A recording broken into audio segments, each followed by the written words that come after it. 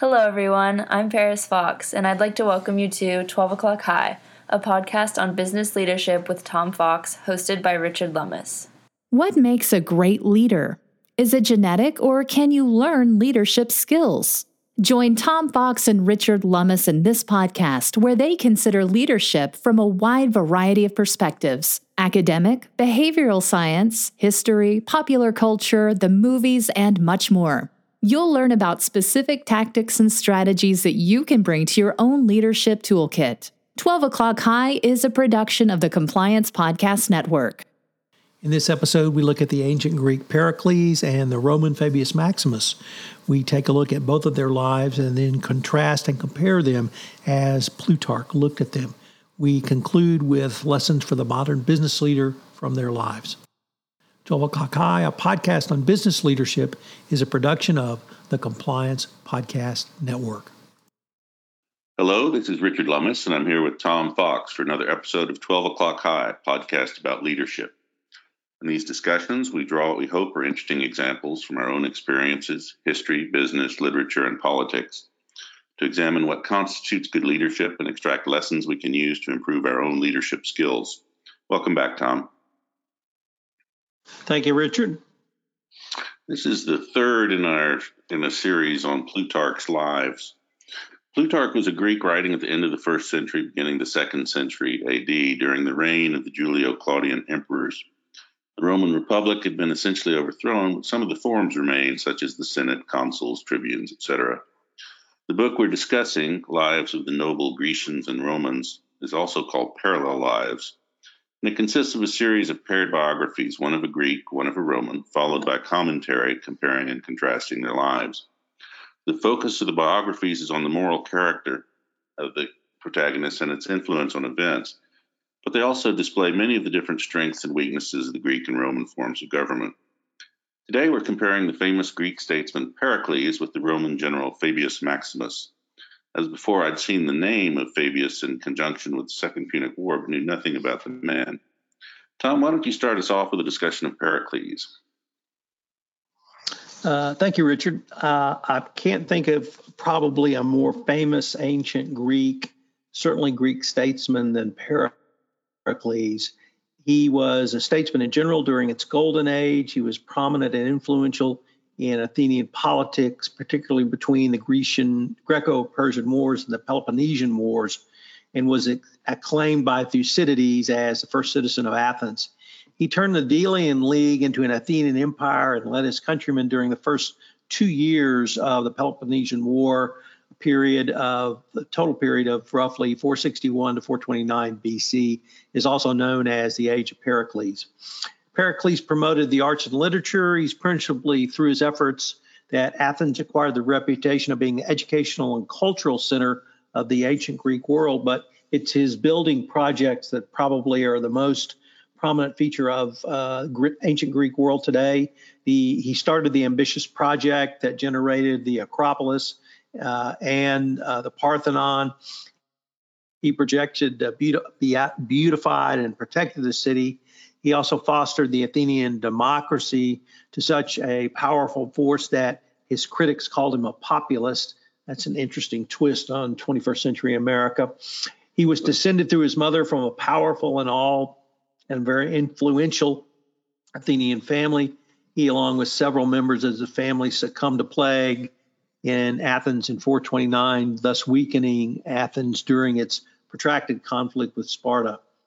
Although some scholars called him a populist, a demagogue, and a hawk, others admired his charismatic leadership. Plutarch said he was no longer the same man as he was before after assuming leadership, nor alike submissive to the people and ready to yield in and give to the desires of the multitude as a steersman to the breezes. Once again, Thucydides, when asked by Sparta's king Archidamus whether he or Pericles was the better fighter, said without hesitation Pericles, because even if he was defeated, Pericles would manage to convince the audience that he had won.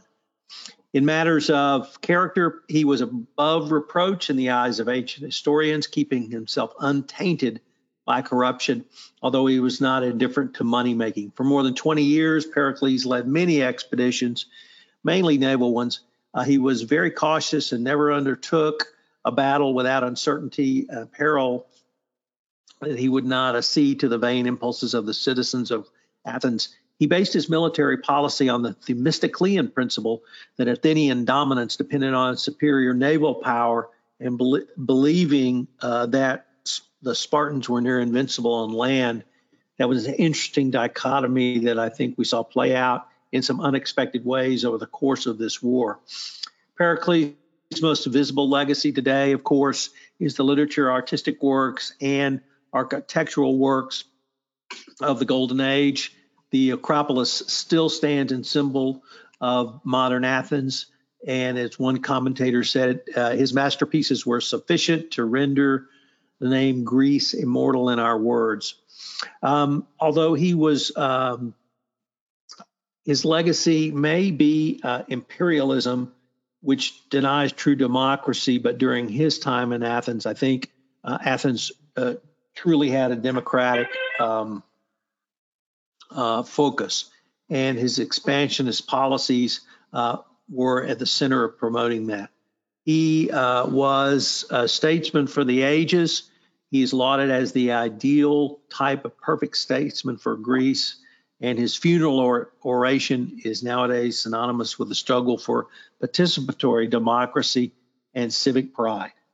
Richard, what did you find out about Fabius Maximus, in addition to the fact he was involved in the Second Punic War? Well, quite a bit. And your description of Pericles, I think we'll see a lot of true parallels in this case. Fabius Maximus Verrucosus apparently means the warty one. He had some warts on his lips. Was born about 280 BC and died in 203 BC. Roman statesman in general. Plutarch attributes to him an extreme mildness of temper, slowness in speaking. His long labor and pains in learning and his deliberation made those who judged superficially of him esteem him insensible and stupid. However, as a general, his reputed want of energy was recognized as a freedom from passion. His slowness in words and actions, the effect of true prudence, his want of rapidity and his sluggishness as constancy and firmness. He's consul 5 times and was appointed dictator twice, in 221 and 217 BC. He also served as censor once. He was awarded a triumph during his first consulship for victory over the Ligurians. And after that, Hannibal invaded Italy as part of the Second Punic War and was basically marching around desolating the countryside, trying to get the Romans to come out and fight. Fabius advised against engaging the army because not only was Hannibal an excellent tactician and strategist, but because the army had far more experience fighting than the Romans at that time. Unfortunately for the Romans, the then consul Flaminius ignored Fabius and took the army and fought the Battle of Lake Thrasymene, where he was killed along with some 15,000 other Romans. In a panic, the Romans unanimously named Fabius dictator. His strategy from this point was simply to follow and hound Hannibal's army, always camping at night on the high ground, so the Carthaginian cavalry couldn't get at him. He was, of course, accused of cowardice, both by his own men and by Hannibal's army. But Plutarch says Hannibal himself was the only man who was not deceived, who discerned his skill and detected his tactics. He resolved, therefore, with all the arts and subtleties of war, to break his measures and bring Fabius to an engagement. One of his underlings, a man named Minucius in particular, was scornful of Fabius's tactics. But Fabius said, "I should be more faint-hearted than they make me if, through fear of idle reproaches, I should abandon my own convictions, be turned from one's course by men's opinions, by blame and by misrepresentation. Shows a man unfit to hold an office such as this, which by such conduct he makes the slave of those whose errors it is his business to control." Shortly thereafter, Hannibal, by mistake, was led into a valley where he was basically trapped. He immediately crucified his guides, so working for him did have his risk. That night he tied torches to the horns of 2,000 oxen and drove them towards the Romans. The Roman sentries panicked, and Hannibal's army made his escape, giving the critics more ammunition to accuse Fabius of lack of courage, but now also lack of foresight and generalship. It was one of his signal failures as a general. Hannibal attempted to provoke him further by destroying the countryside, but ordered his soldiers not to damage Fabius's personal estates. He was also criticized when he engaged in a prisoner exchange, man for man, with any excess prisoners to be redeemed at 250 drachmas a head. After the man for man portion, 240 Romans were left over, and the Senate refused to pay the ransom. Fabius sold off some of his estates and paid the ransom himself. While he was recalled to Rome to assist in sacrifices, in his absence, Minucius disobeyed orders and attacked some of Hannibal's foragers. It was a minimal tactical success, but the tribune Metilius, one of Minucius's relatives, extolled his aggressiveness, I guess, and the people then elevated Minucius to co-generalship. Minucius then insisted on dividing the army and took his half to camp separately. Hannibal laid a trap, which he duly fell into, but Fabius had kept his men in arms and was able to rescue Minucius. Minucius graciously recognized the error of his ways and publicly submitted to Fabius. Shortly after that, Fabius laid down the dictatorship, but one of the new consuls, Terentius Varro, decided to attack Hannibal at Cannae, one of the most studied battles in history, for the total victory over by the outnumbered Carthaginians. Varro fled the field, but his fellow consul Aemilius Paulus sought death because he'd ignored Fabius's advice to confront Varro about attacking. Some 50,000 Romans were killed and 14,000 taken prisoner. After this, Fabius and Claudius Marcellus were each given armies and sent after Hannibal, with Marcellus pursuing an aggressive strategy and Fabius the usual approach of shadowing Hannibal. During his fifth consulship, Marcellus fell into one of Hannibal's traps and was killed. Shortly after that, Fabius captured the town of Tarentum, for which he was awarded his second triumph. He did allow his personal envy of Scipio's fame from his conquests in Spain to make him oppose the invasion of Africa, which ultimately won the war for Rome. About that time, though, Fabius fell ill and died. His funeral expenses were defrayed by each citizen paying a small coin, thus owning him their common father. I think we can see some fairly interesting parallels here, also some contrast. Tom, what did you think about this? We're going to take a break, and we'll be right back in a minute.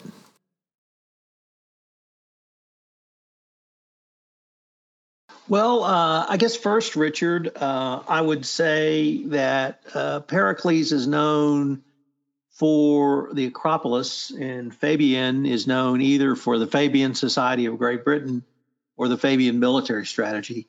And unfortunately, the people who talk about his strategy don't do it with the subtlety and nuance that you did, pointing out the positive aspect. It's simply a strategy of retreat or non-engagement. And I think that is really unfair to what Fabius was doing at the time, because he, I think, accurately assessed the danger Hannibal presented. So but what Pericles ended up failing on, I think, although perhaps it's not fair to say he failed since he died 2 years into the war, was his almost total reliance on the Athenian navy. The Athenian navy had its way during the first 10 years or 15 years of the Peloponnesian War, certainly until the invasion of Sicily. And but they, much like Hannibal, they couldn't conquer Sparta. They couldn't bring an attack to bear on the armies of Sparta. And it didn't really matter how many towns they were able to raid and destroy, much like Hannibal found out when he had his way in central Italy and in Tuscany, laying waste to the countryside. If you can't defeat the enemy's primary army in battle, it doesn't really matter how many towns you take.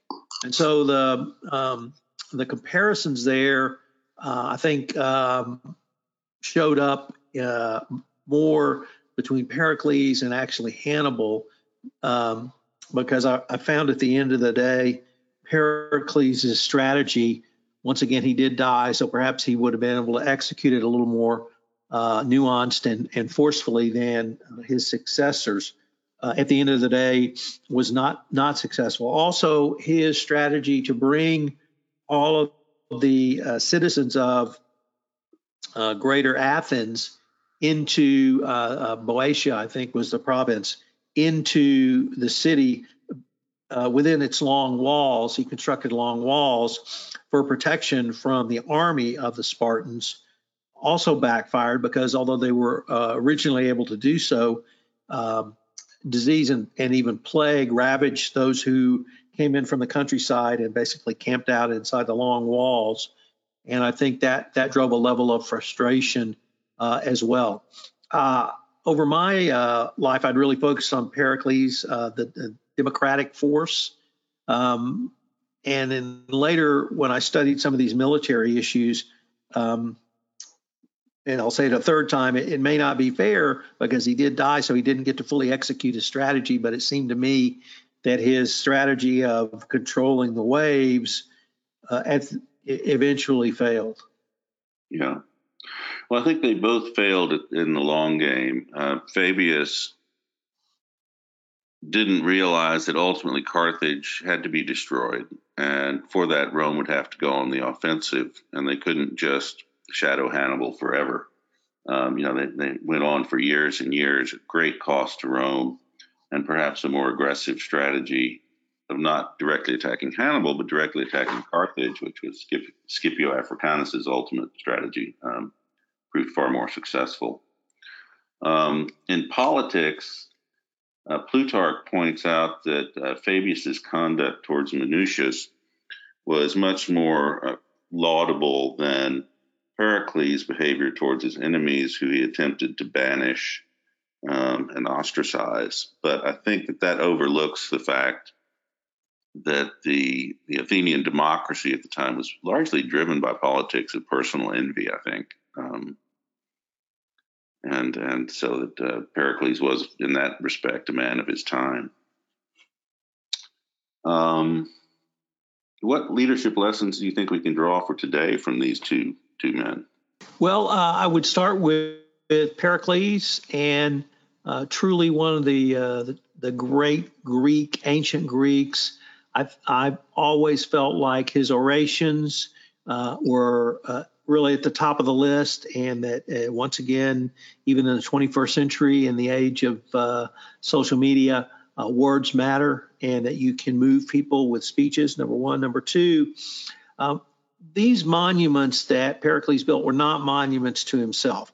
The Parthenon, the Acropolis, things that stayed and still exist today, I think can be an important lesson for the business leader, that it's not about you, it's about the organization.